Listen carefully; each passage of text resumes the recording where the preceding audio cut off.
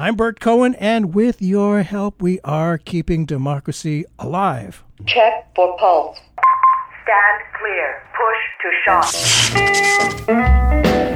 America's fascists are those people who think Wall Street comes first and the American people come second. What we've really seen is a financial sector that's gotten out of hand, has much too much of a role in this country. What Putin is trying to do and what Trump is trying to do is undermine faith in our government. An absolute typhoon of terror against African Americans. There's a huge gap between public opinion and public policy that people don't feel that they can do very much. I speak tonight for the dignity of man. There's nothing quite like the threat of foreign invasion to divert attention from any other social or economic problems and unite everyone in defense. Take the invasion by Martians in 1938, as was broadcast across America on the radio by Orson Welles. Alien beings are not us. Our very way of life, our peaceful existence, and familiar culture is threatened. Millions of people were frightened and sent into a panic back then by the alleged threat. Of course, there was no actual invasion, but the power of creating and whipping up fear did not go unnoticed. It may have been what FDR was referring to when he said his famous words, "The only thing we have to fear is fear itself." Most of the world knows how skillful President Trump has been at creating and fanning the flames of fear of an invasion by the other. And many people have been killed and injured as a result. Certainly, there's never been a president like Donald Trump. Or has there? Recently, the LA Times and Tom Dispatch ran an op-ed by today's guest, author Adam Hochschild, titled 100 Years Ago, Woodrow Wilson fanned the flames of hate just like Trump. Woodrow Wilson? Wasn't he a liberal Democrat? During those first years when America decided to get involved in the First World War, another American president was fixated on very publicly exploiting fears and phantasms of foreigners invading America. As Tom Egelhart describes the Wilsonian terror, it's a grim tale of all-out repression, which echoes strangely and deeply in the Trump era. Adam Hochschild, thanks so much for being with us. Good to be with you, Bert.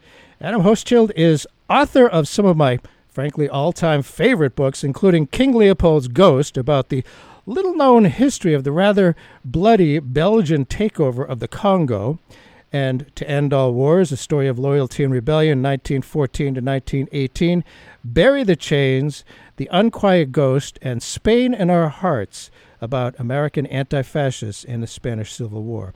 His latest book is Lessons from a Dark Time and Other Essays.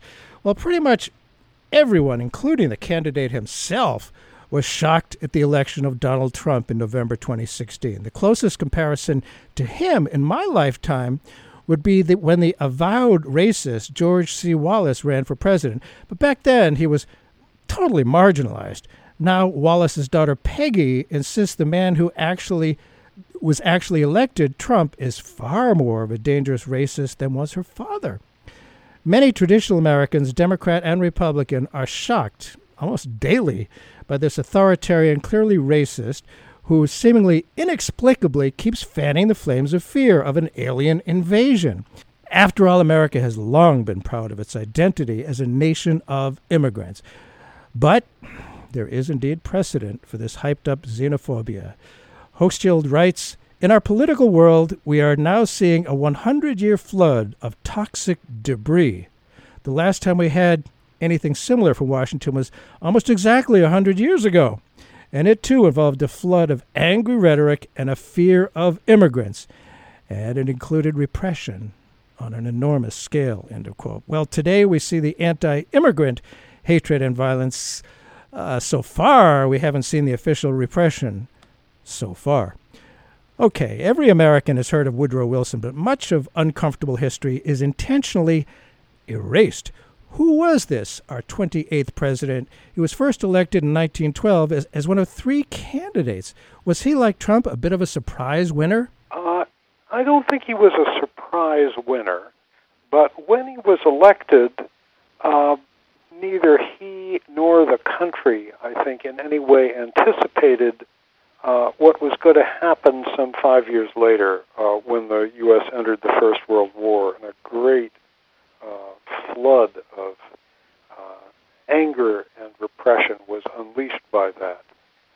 But if we roll the clock back 100 years to the United States of that era, one of the things that existed in the country at that time was a lot of social and economic tension.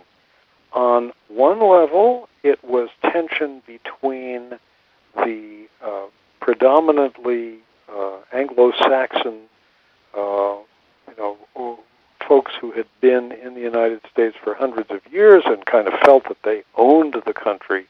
The WASPs, whose ancestors came here, before the Revolutionary War and so forth. And then the flood of immigrants that started coming to the United States in huge numbers, starting around 1880, peaked in 1907, I believe, with well over 1 million immigrants arriving in 1 year.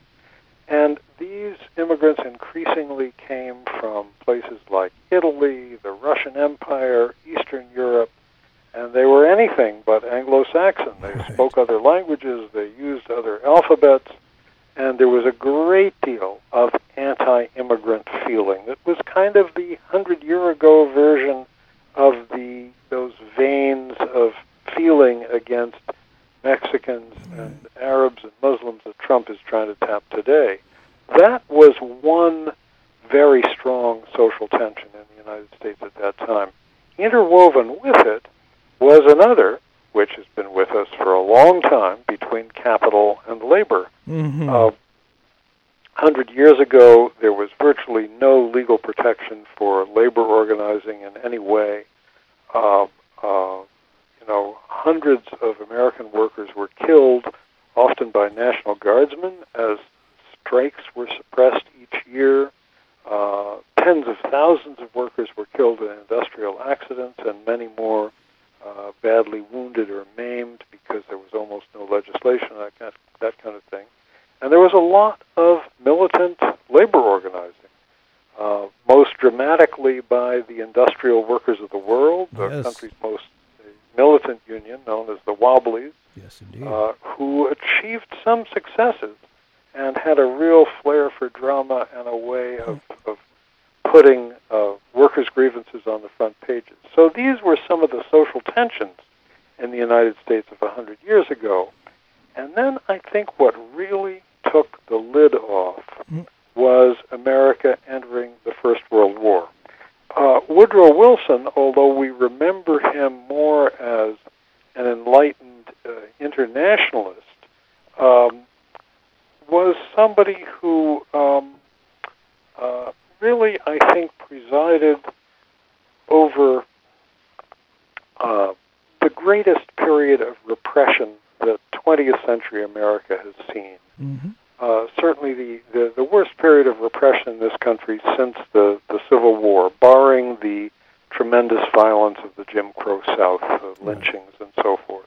Between 1917 and 1920, several thousand Americans who were opposed to the First World War were placed in jail because of that. It was one of the few times in American life when white people got lynched. There had been a sort of steady drumbeat of dozens of black people being lynched each year, but during that period, it happened to white labor organizers as well. And Wilson was somebody who had no use for immigrants, no use for black people. He was an ardent segregationist, came from Virginia, and the United States, the federal government had actually made some moves to desegregate the civil servants in the decades since the Civil War. Wilson resegregated it. He had a lot of Southerners in his cabinet, and he had no use for immigrants. I'll read you something that he said in a speech to Congress in 1915.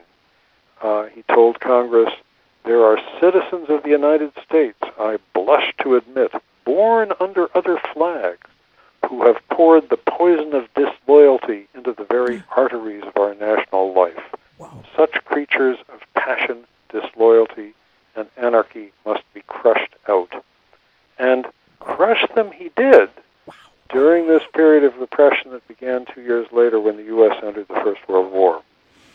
Boy, that wasn't in most history books that elementary school kids read, that line about crushing the people who were born somewhere else. And I know, isn't it strange? We think of Wilson and we think of this idealistic guy who wanted there to be a League of Nations, and there should have been a League of Nations with more power than it had, but there was this other very nasty side to him. And I find it fascinating, as you describe, 100 or so years ago, that when the IWW was organizing, there were virtually, the Capitol ran everything, and there were virtually no regulations. Of course, the book The Jungle came out of that, how the factories were incredibly unsafe. And fast forward to 2019, here we have a president who specifically is intending to undo all the regulations, including protecting endangered species. I mean, just wipe out every possible regulation. So there's some similarity there. Of course, now we don't have much of a labor movement. That has been kind of wiped out. Now, that's true. Yeah, I think Trump certainly wants to restore the kind of no-holds-barred robber baron era of American history, where there were absolutely no safety regulations in industry, where labor organizing was treated very harshly, met with armed force a lot of the time. Yes. He'd love to go back to that era. And, as you say, there are very few people in labor unions left to repress, and the regulatory system, he's appointing foxes in charge of hen houses throughout the government. Absolutely. From the Labor Department to the EPA to the Consumer Product Safety Commission and everything like that. Just as Wilson and his capital ilk would have loved. And there were quite a few of them also, the whole robber baron era. And now there's not so much labor unions, but it's those environmentalists, those tree huggers, That's the other, I suppose, that he's fighting against. Now, the war in Europe obviously began in August of 1914. Before his re-election in 1916, I found it fascinating that Wilson met regularly with anti-war activists who felt confident that he would continue, as his campaign promised, to keep us out of war. Then it seems like rather suddenly Wilson decided to send our boys over there. That's when the unprecedented propaganda machine went into high gear. Then, as you write, came the fear of immigrants, 1917 style. And these, Germans, for example, who had been woven into the American culture, suddenly became the alien invaders, not unlike Central Americans of 100 years later. What was life like for German Americans and German culture, and how did once he decided to go to war, how did the fear of immigrants manifest itself? Well, let's just talk first a little bit about that decision to go to war, and then let me answer your question. Sure. I think that another thing that gets left out of the history books is that for the first 2.5 years of the First World War, the United States was having the benefit of neutrality. In other words, American ships were not being sunk, America itself was not being attacked, and so forth.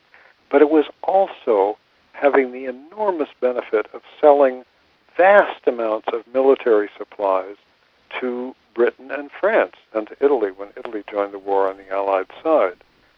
U.S. corporations were making hundreds of millions of dollars by doing this. In theory, they were free to sell to Germany as well, but Germany was under a tight naval blockade, and there's no way that you could actually get goods there if you sold them.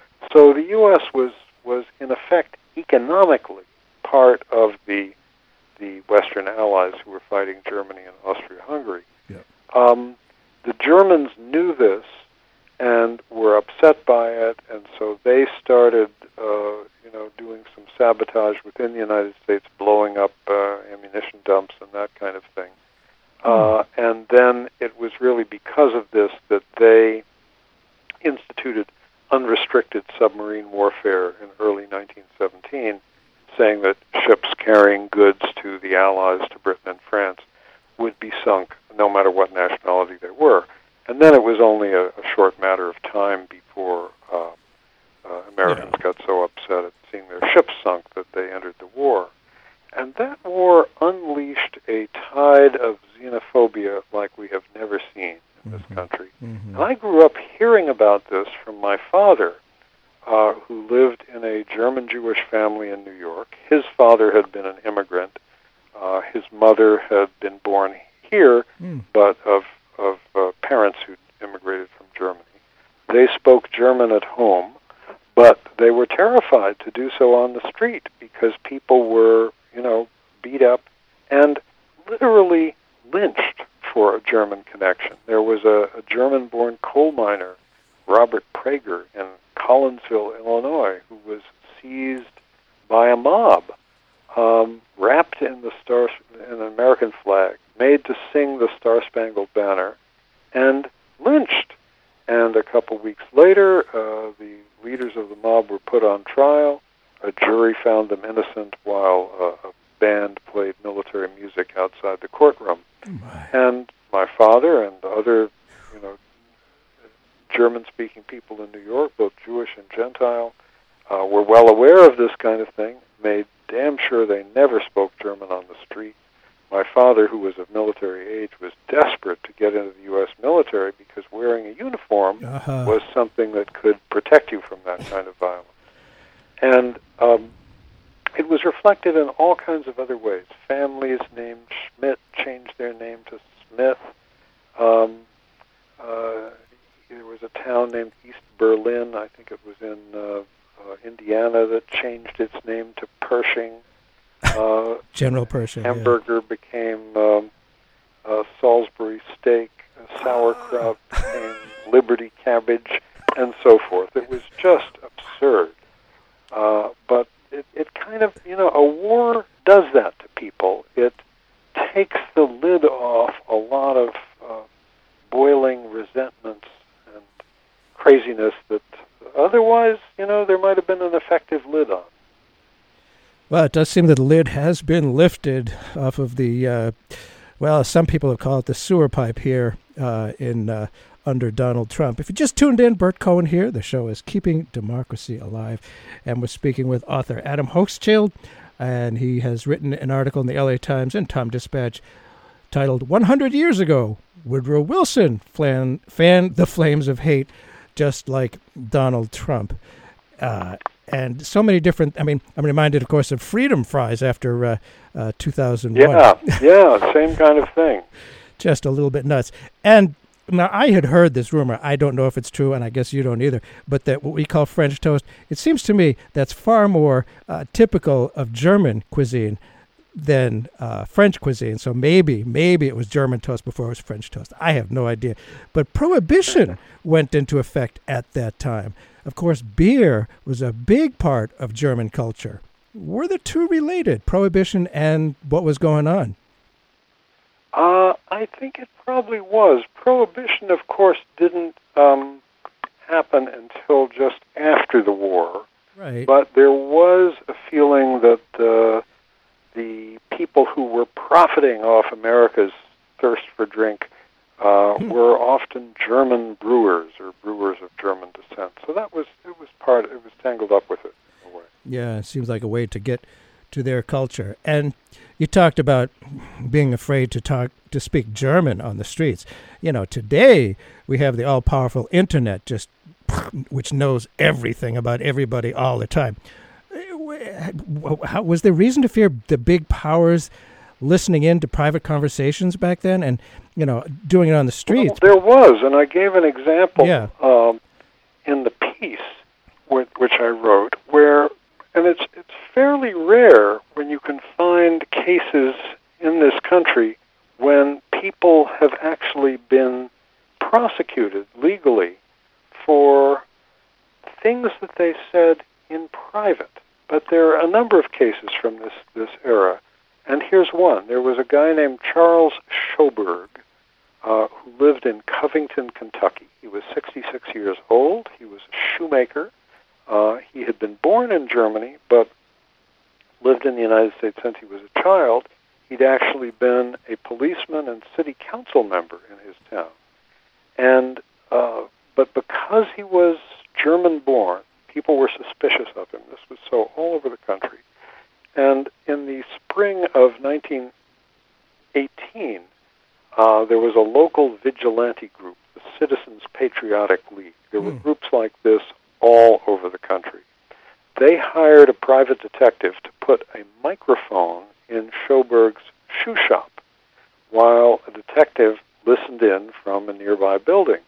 They picked up a series of conversations where Schoberg and two friends of his, both of whom were American-born, incidentally, were making critical remarks to each other about the U.S. Armed Forces. One comment they said was, "You can't hold the Germans back," which was not an unreasonable thing to say They at were the winning. moment in the spring of 1917 when the Kaiser's army looked like it was about to capture Paris. All three of them were arrested. Schoberg was sentenced to 10 years in prison, one of his friends to 7 years, the other to 5 years, for things that they had said just when there were three of them together. They were not plotting to do anything. They were just expressing their opinions not in public, but in a room where there were only three people. So it's amazing to think things like that happened, but they did. Well, and I can think of there was a case locally, a few years ago after 9/11, when an Arab-looking person was on a bus and he was speaking on a cell phone to somebody in a language that the local people didn't understand. And all these military forces came out with machine guns everywhere. Oh, it was amazing. And still, you hear stories now about vigilante-type people going up to, brown-skinned people speaking Spanish, which... I know. There's a real vein of xenophobia like that runs very deep in this country, I'm afraid. And they feel that these vigilantes feel patriotic, like they're doing this for President Trump. And obviously the murderer in the El Paso situation used a lot of words that Donald Trump has said: invasion, over and over again. You write about something called the American Protective League, and officially it was an official auxiliary of the Justice Department. Tell us about them, please. That sounds a little bit frightening. This was the biggest of these vigilante groups which thrived in this era. The American Protective League ended up with some 250,000 members. It was officially chartered by the Justice Department, so they could claim to be an auxiliary of the Department of Justice. And they had, for instance, the same privilege that anybody in government does, the franking privilege of sending mail for free. You don't have to buy a stamp if you're part of the federal government. They made citizens' arrests of people all over the country who they were suspicious of one reason or another. Above all, they were looking for draft dodgers, because there were a lot of draft dodgers. The war was not universally popular among Americans. Yes. And the government offered a bounty of $50, which was a lot of money in those days, for catching a confirmed draft dodger. And people went looking for them, and citizens' arrests were made by the tens of thousands. Something that also groups like this, the American Protective League and the other vigilante groups, did was to convey to the Bureau of Investigation, which was the predecessor of the FBI, rumors about suspected German sabotage, suspicious-looking people seen lurking outside factories or whatever. And if there was an explosion at a factory or something went wrong, of course, it was immediately blamed on sabotage, whether or not sabotage had anything to do with it. And because there had been some actual German sabotage, I was wondering. Most notably a huge explosion at a ammunition dump in New York Harbor, ammunition that was about to be shipped overseas to Britain and France. There was a sort of slight aura of reality to this kind of thing. But in wartime, the rumors of always outweigh the facts by hundreds to one, and that was the case with And, of course, Trump, as often as he can, pictures it as an invasion. And a lot of people seem to feel sort of like this is a war against the invaders, the other people. And it's fairly easy to pick those others out because their skin is darker and they speak Spanish. Yeah. But, they've been part of America for a long time, and they're growing more and more and more.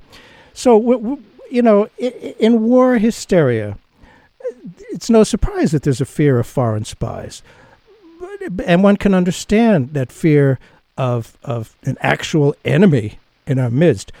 You cited one example. What was the level of actual danger of espionage and sabotage? Well, there was not much after the war began because the government had there were, as I say, there were actual German espionage agents who did a few actions like this big explosion in New York Harbor. But they had all been rounded up by the time the war actually began.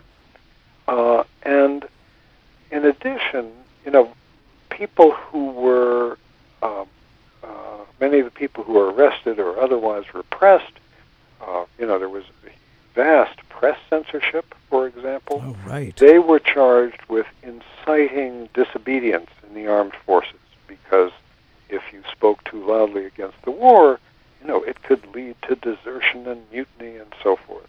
But in fact, the armed forces were almost without exception pretty enthusiastic to fight the war.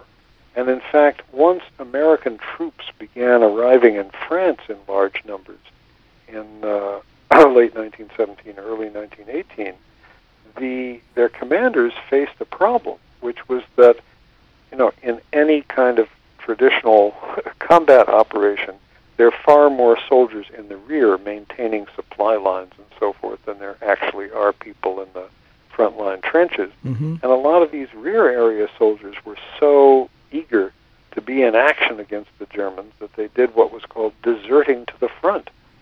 So, the danger that propaganda would incite mutiny was really ridiculous.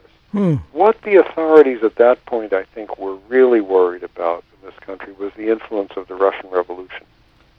Because, of course, just when the U.S. entered the war in the spring of 1917, that's when the first phase of the Russian Revolution took place. The Tsar was overthrown, a more or less democratic government came in place, briefly. And then later on, in November of 1917, there was a coup by the Bolsheviks, where this extremely radical faction took over in Russia and preached world revolution, promised they would take Russia out of the war, and did so. Yes. And this upset the authorities in the United States and the other Allied countries no end, and they were terrified that the Russian Revolution might spread to the U.S.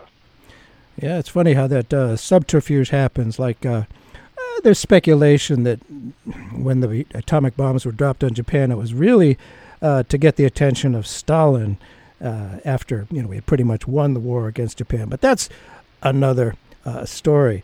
And you mentioned press crackdowns. Today we think of the post office as thoroughly benign.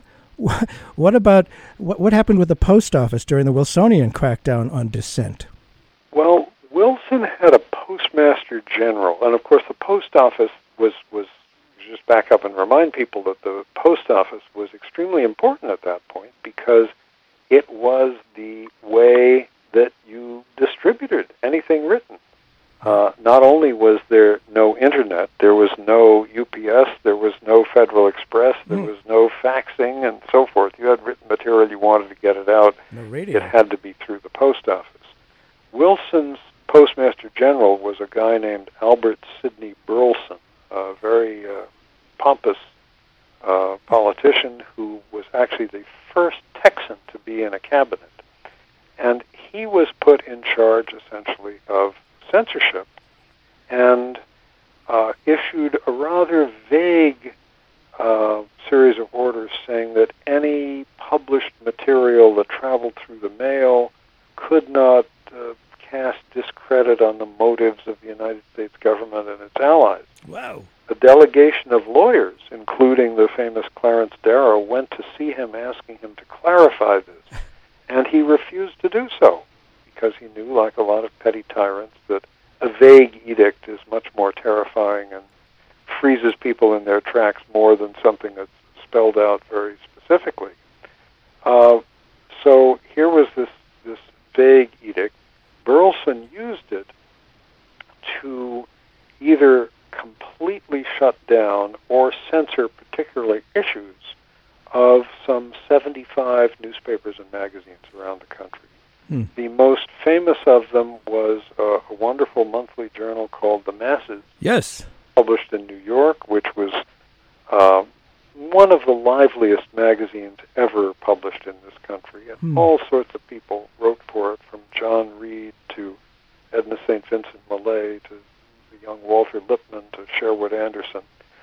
It was shut down, as was Emma Goldman's publication Mother Earth, and foreign language publications were something that the government was particularly afraid of, because you didn't know what these Czechs or Slovaks or Greeks might be saying to each other in their mysterious languages. Maybe they could be preaching revolution. So they made a rule that anything that appeared in a foreign language publication, and there were hundreds of these at that time in the U.S. because so many immigrants had arrived recently and preferred to read stuff in their own languages. Many of them couldn't read English. They made a rule that anything published in a foreign language publication in the United States that dealt with the war or the U.S. government or American allies had to be translated and shown to the local postmaster before this could be placed in this publication could be placed in the mail. And that, of course, was a ruinous expense, and in effect shut down a lot of these publications. Boy, a lot of people would like that these days as well. And it, all this is showing the incredible power of fear. The from the Martian invasion in 1938 to the alleged invasion now by the people coming from our southern border, just the fear and what it does to people. If you just tuned in, Bert Cohen here. The show is Keeping Democracy Alive. Our guest today, Adam Hochschild, who has written an article, a lot of really good books too, by the way, titled 100 Years Ago, Woodrow Wilson Fanned the Flames of Hate Just Like Trump. And Trump, of course, while we're on the subject of the press, he hates the press. What were the Wilson administration's relations with the press? Any similarities in their sentiment? What were the effects on our allegedly treasured freedom of the press?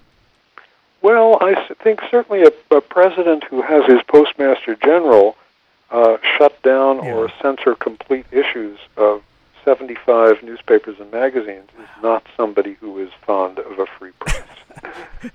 So I think that's the biggest similarity. And, Trump would love to do this kind of thing, too. Oh, certainly he would. And it's amazing how many Americans think this is just swell. And one of the things we haven't touched on yet is a biggie, the deservedly infamous Espionage Act of 1917. What was the fear it whipped up and allegedly sought to address, and what was the reality? Well, the fear, of course, the ostensible fear, was that German spies, German secret agents, and so forth would be carrying out espionage in the United States that would hamper the war effort. But there were, if I'm remembering correctly, some 1,500 people prosecuted under the Espionage Act, a version of which is still on the books, incidentally. But only 10 of them in this era, 10 of those 1,500 were actual German agents. Instead, it was basically an anti-labor tool. Because with the United States officially in the war, anything that happened in the way of a strike or militant labor action could be labeled as threatening a vital industry. And, in wartime you can make out the case that almost any industry is vital because the military consumes the same kind of stuff that the rest of us consume.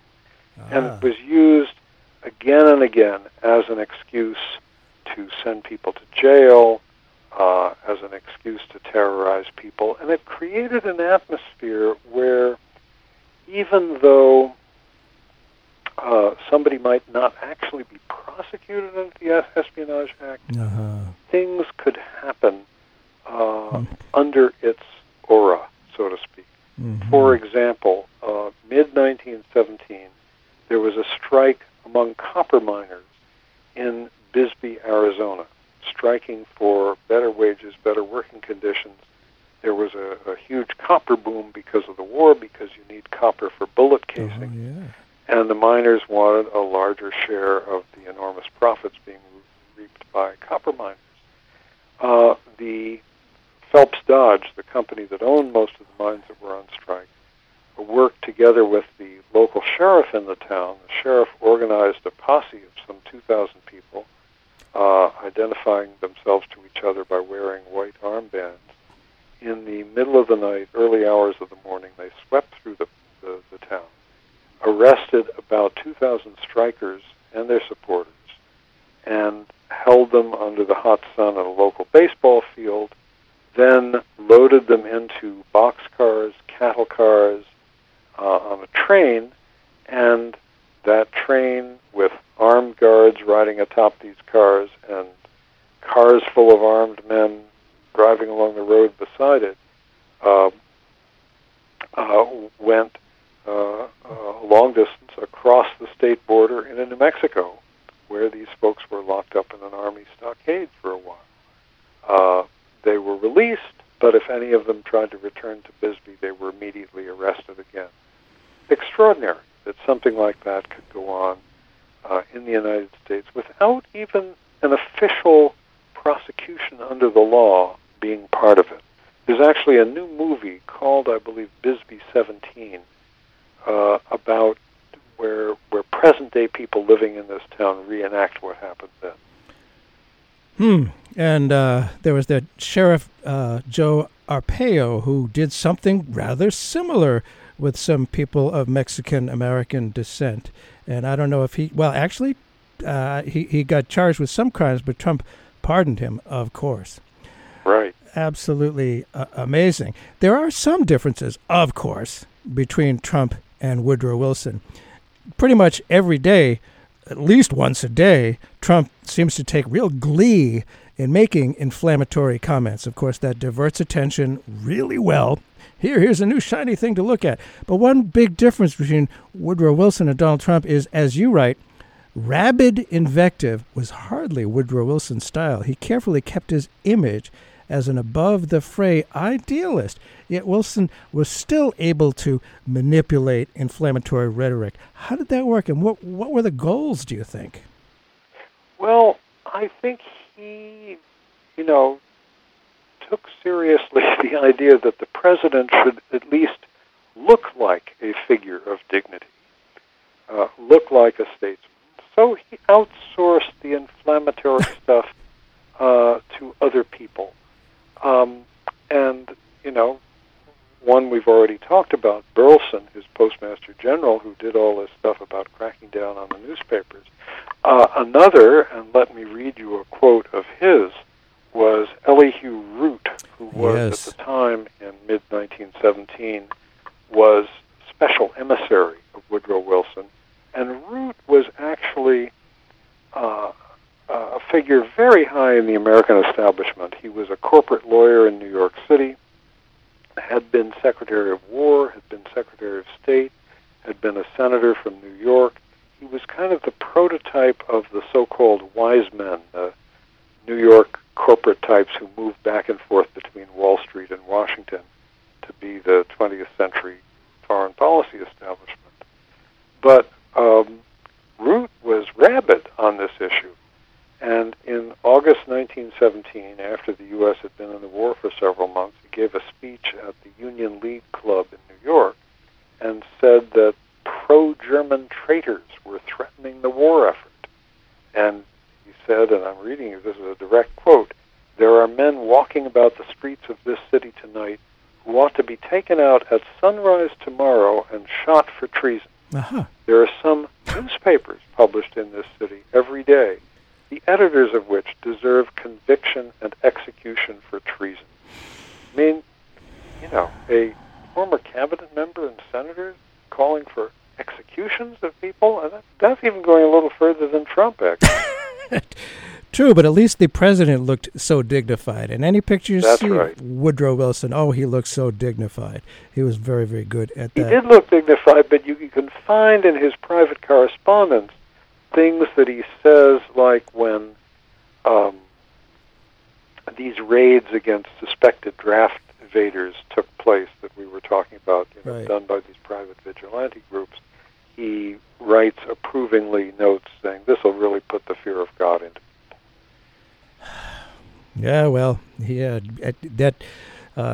calling out God to be on his side. It's been done before, and I find it interesting that Emma Goldman, you mentioned earlier, great American. If people are not familiar with her, she paid a price, and she had an interesting quote on different kinds of patriotism, which may be instructive for today's world, where each side claims the American flag as its own. Lovely quote. She and her longtime associate and sometime lover, Alexander Berkman, were Yes. put on trial for organizing against the draft because she preached against the draft and felt that no government had a right to send people, make people join an army. Yeah. In those days, of course, there were no women on juries, so she addressed the gentlemen of the jury. And it's a lovely quote where she said, may there not be different kinds of patriotism, as there are different kinds of liberty. And her own patriotism, she said, was like that of the man who loves a woman with open eyes. He's enchanted by her beauty, yet he sees her faults. And I know no better definition of patriotism than that. That is. She and Berkman were sent to prison for 2 years, and then as soon as they were released, they were deported from the United States, along with some 250 other radicals who were put on a ship and sent off to Russia. I do find it interesting if people, libertarians might dare to read some of Emma Goldman's stuff. I think they might like a lot of what she said. But again, history, erasing history is so important to the powers that be. And as we all know, deportations are a really big stick in Trump's arsenal. The Palmer raids, tell us about them and how deportation was used as a political weapon. Maybe Trump learned from that? Well, these were raids that took place by the Department of Justice in association usually with local police forces in late 1919, early 1920. Keep in mind, the war had ended by then. The war was more than a year over, so they no longer had the excuse of eliminating pro-German traitors or whatever. But what they were really worried about, as I said, was the Russian Revolution and the idea that the fear that these ideas would spread in the United States. So they rounded up. There are no accurate figures that we know of because the statistics are not good, but it was probably at least 5,000 people all over the U.S. who were held in horrible conditions. Some 800 people were held for 4 or 5 days in a windowless corridor in a federal building in Detroit with the use of only one sink and toilet. Hundreds of people were arrested in Boston and marched through the city streets in chains to be held in a makeshift prison on an island in Boston Harbor. And what they were really looking for were people they could deport, because among the foreign-born radicals in the United States, a large number of whom were Jewish or Slavic. There were a lot of people who had never bothered to officially get regularized as American citizens. There was much less of a big deal about that, incidentally, in that era than there is today. Oh, yeah. And so, people like Emma Goldman and Alexander Berkman, who'd been in this country for decades, had never bothered to officially make sure that they were American citizens. So they were looking for people that they could deport. And they did deport, thousands and thousands of them. There was a very heroic figure, and it's kind of an interesting story because it shows you what a determined, ethical person can do in a mid-level position in government. The interesting thing here was this. The Justice Department was under the control of the Attorney General, A. Mitchell Palmer, who was ferocious on this issue. Perhaps especially so because anarchists had tried to blow up his house in Washington. But also, he was running for the Democratic nomination for president in 1920. So he was really tough on the issue of deportations, and his right-hand man in the Palmer raids is somebody people of my generation know all too well, a young Justice Department official named John Edgar Hoover. However, yes. Although the Justice Department ran the raids, deportations were actually under the control of the Department of Labor, which had within it something called the Immigration Bureau. The Secretary of Labor was out ill, and the person who was in charge of processing deportations was the Assistant Secretary of Labor, a man named Louis F. Post, who had been a Henry George radical and a progressive journalist, and he did everything he could to make the deporting process difficult. Saved about 3,000 people from being deported by finding various legal gimmicks to prevent that from happening. J. Edgar Hoover was furious, organized a witch hunt against the Post in Congress. The Post defended himself very well and turned back a congressional attempt to impeach him. Hoover also organized the American Legion to go after him, but the Post was able to survive that as well.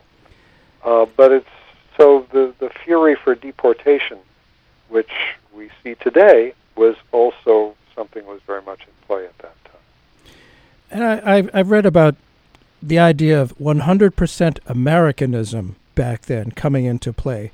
There was something that worked directly, I believe, for the president, the Creel Commission, which was a propaganda arm and was very, very effective at whipping up fear and rage at the others and wanting people, to get involved in supporting the war. And if you didn't support the war, you were something like the other.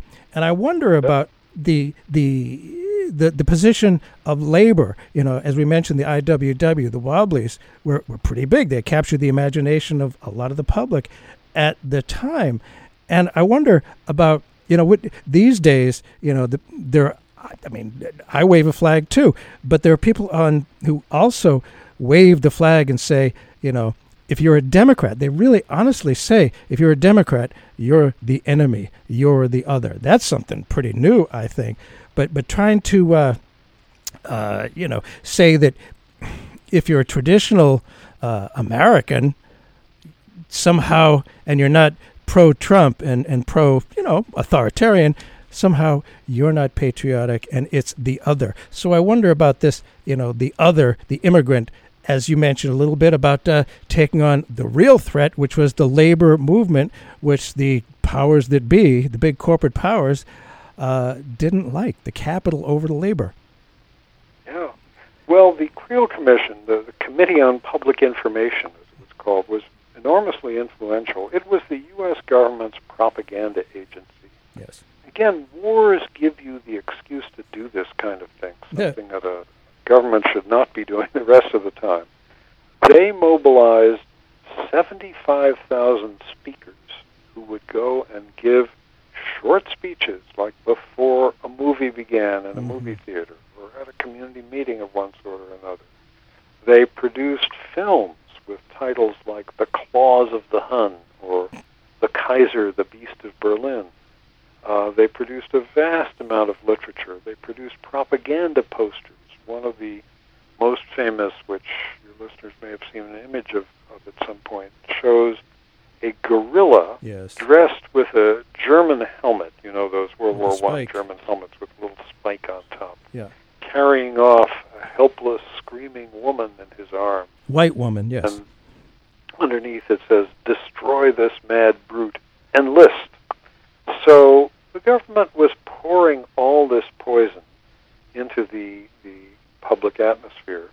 And, as I mentioned, it was all underlain by the fear and dislike of immigrants that a lot of Americans had, kind of forgetting that their own ancestors had immigrated here several generations earlier.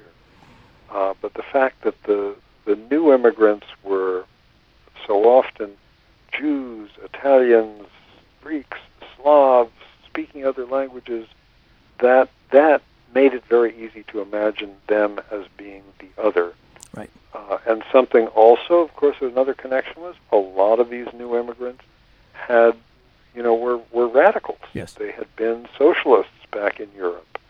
And the Wobblies welcomed them with open arms. Yes. Anybody who had been a member of a labor union in his or her own country of origin back in Europe was immediately made a Wobbly member here. So all these things kind of fitted together.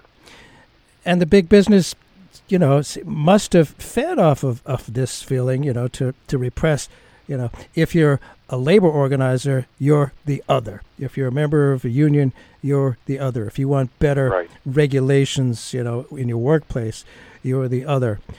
Well, these days, the overarching aim of the right wing, now in power, as said by Moscow Mitch, was to take over the judicial system. That's what they really aim to do now. They want to completely control the judicial system and move it way to the right and make it much more extreme. In what ways was the judicial system affected by the World War I years? Well, you can find countless cases of judges who maintained, free speech did not exist in wartime. And judges who, even though they had not been appointed during the kind of systematic effort to appoint right-wing judges that we see going on right now, and that I think is one of the scariest things happening in this country, yes, nonetheless, they would maintain that, in time of war, traditional free speech protections shouldn't apply. I mean, that case we were talking about in Kentucky, 3 people inside a shoe shop, convicted and sent to prison, one of them for 10 years for things that he said in private and not in public. You've got to have a judge that doesn't believe in the Constitution to render such a verdict.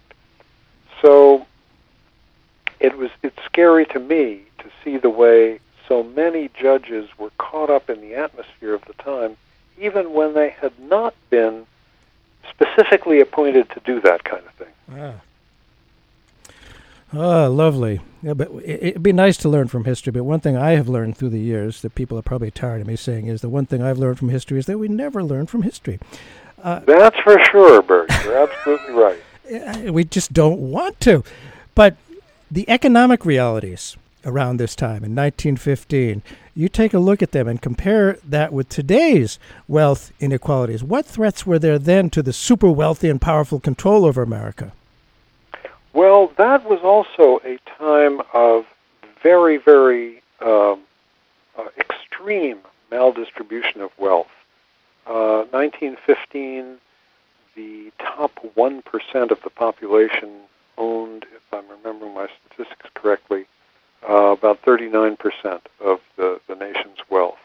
Today, that figure is even a little higher. It's 40 or 41%.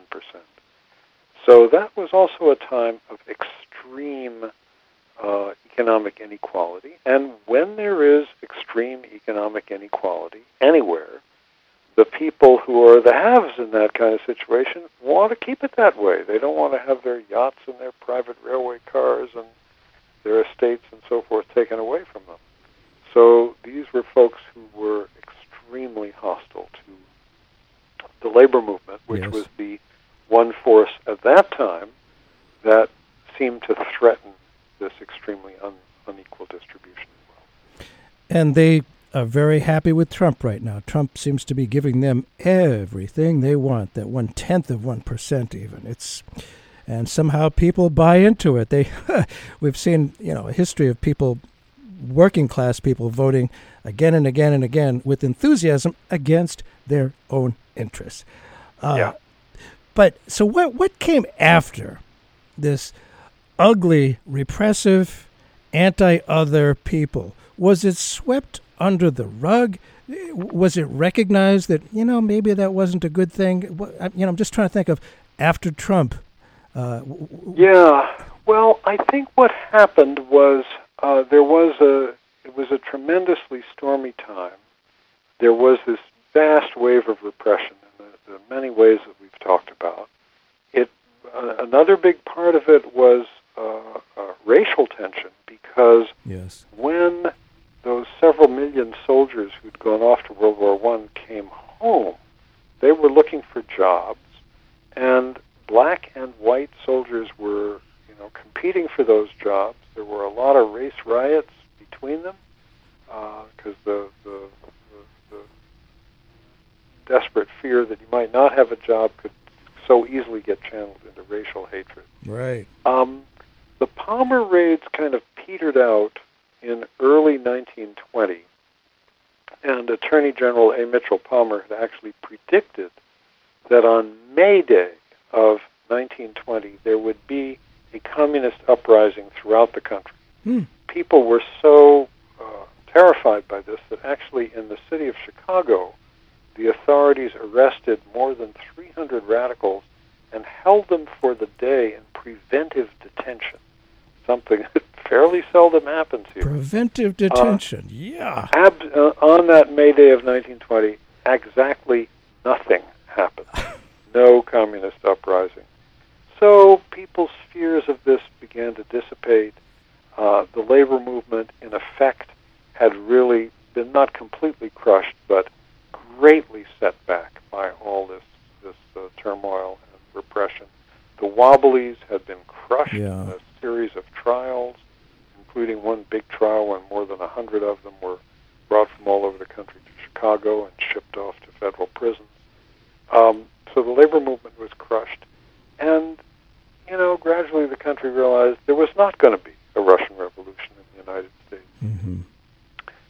Warren Harding then won the presidential election that year, and even though we remember him as a sort of corrupt nincompoop, he in fact did let almost all the imprisoned radicals out of jail. Eugene V. Debs, the great socialist and great labor leader who had been sent to prison in 1918 for his opposition to the First World War, and actually in the presidential election that year received nearly 1 million votes for president. As a prisoner, Harding let him out of jail 2 years later and actually invited him to visit at the White House. So the country pretty much, it didn't change the maldistribution of wealth, but the repression gradually dissipated. There were a lot of new laws, not just the Espionage Act, but laws against sedition and conspiracy that were on the books that made it easier to suppress radical movements in the future. Yeah, well, here we are today. It would be nice if we could learn from history and make things better. The article that we're talking about from the LA Times, the author here, Adam Hochschild, titled 100 Years Ago, Woodrow Wilson Fanned the Flames of Hate Just Like Trump. His latest book is Lessons from a Dark Time and Other Essays. Adam Hochschild, thanks so much for being with us again. I look forward to speaking again, and maybe every now and then there might be some good news. What the heck? Thank you. Let's hope so. Thank you, Bert. It's always a pleasure talking with you. I feel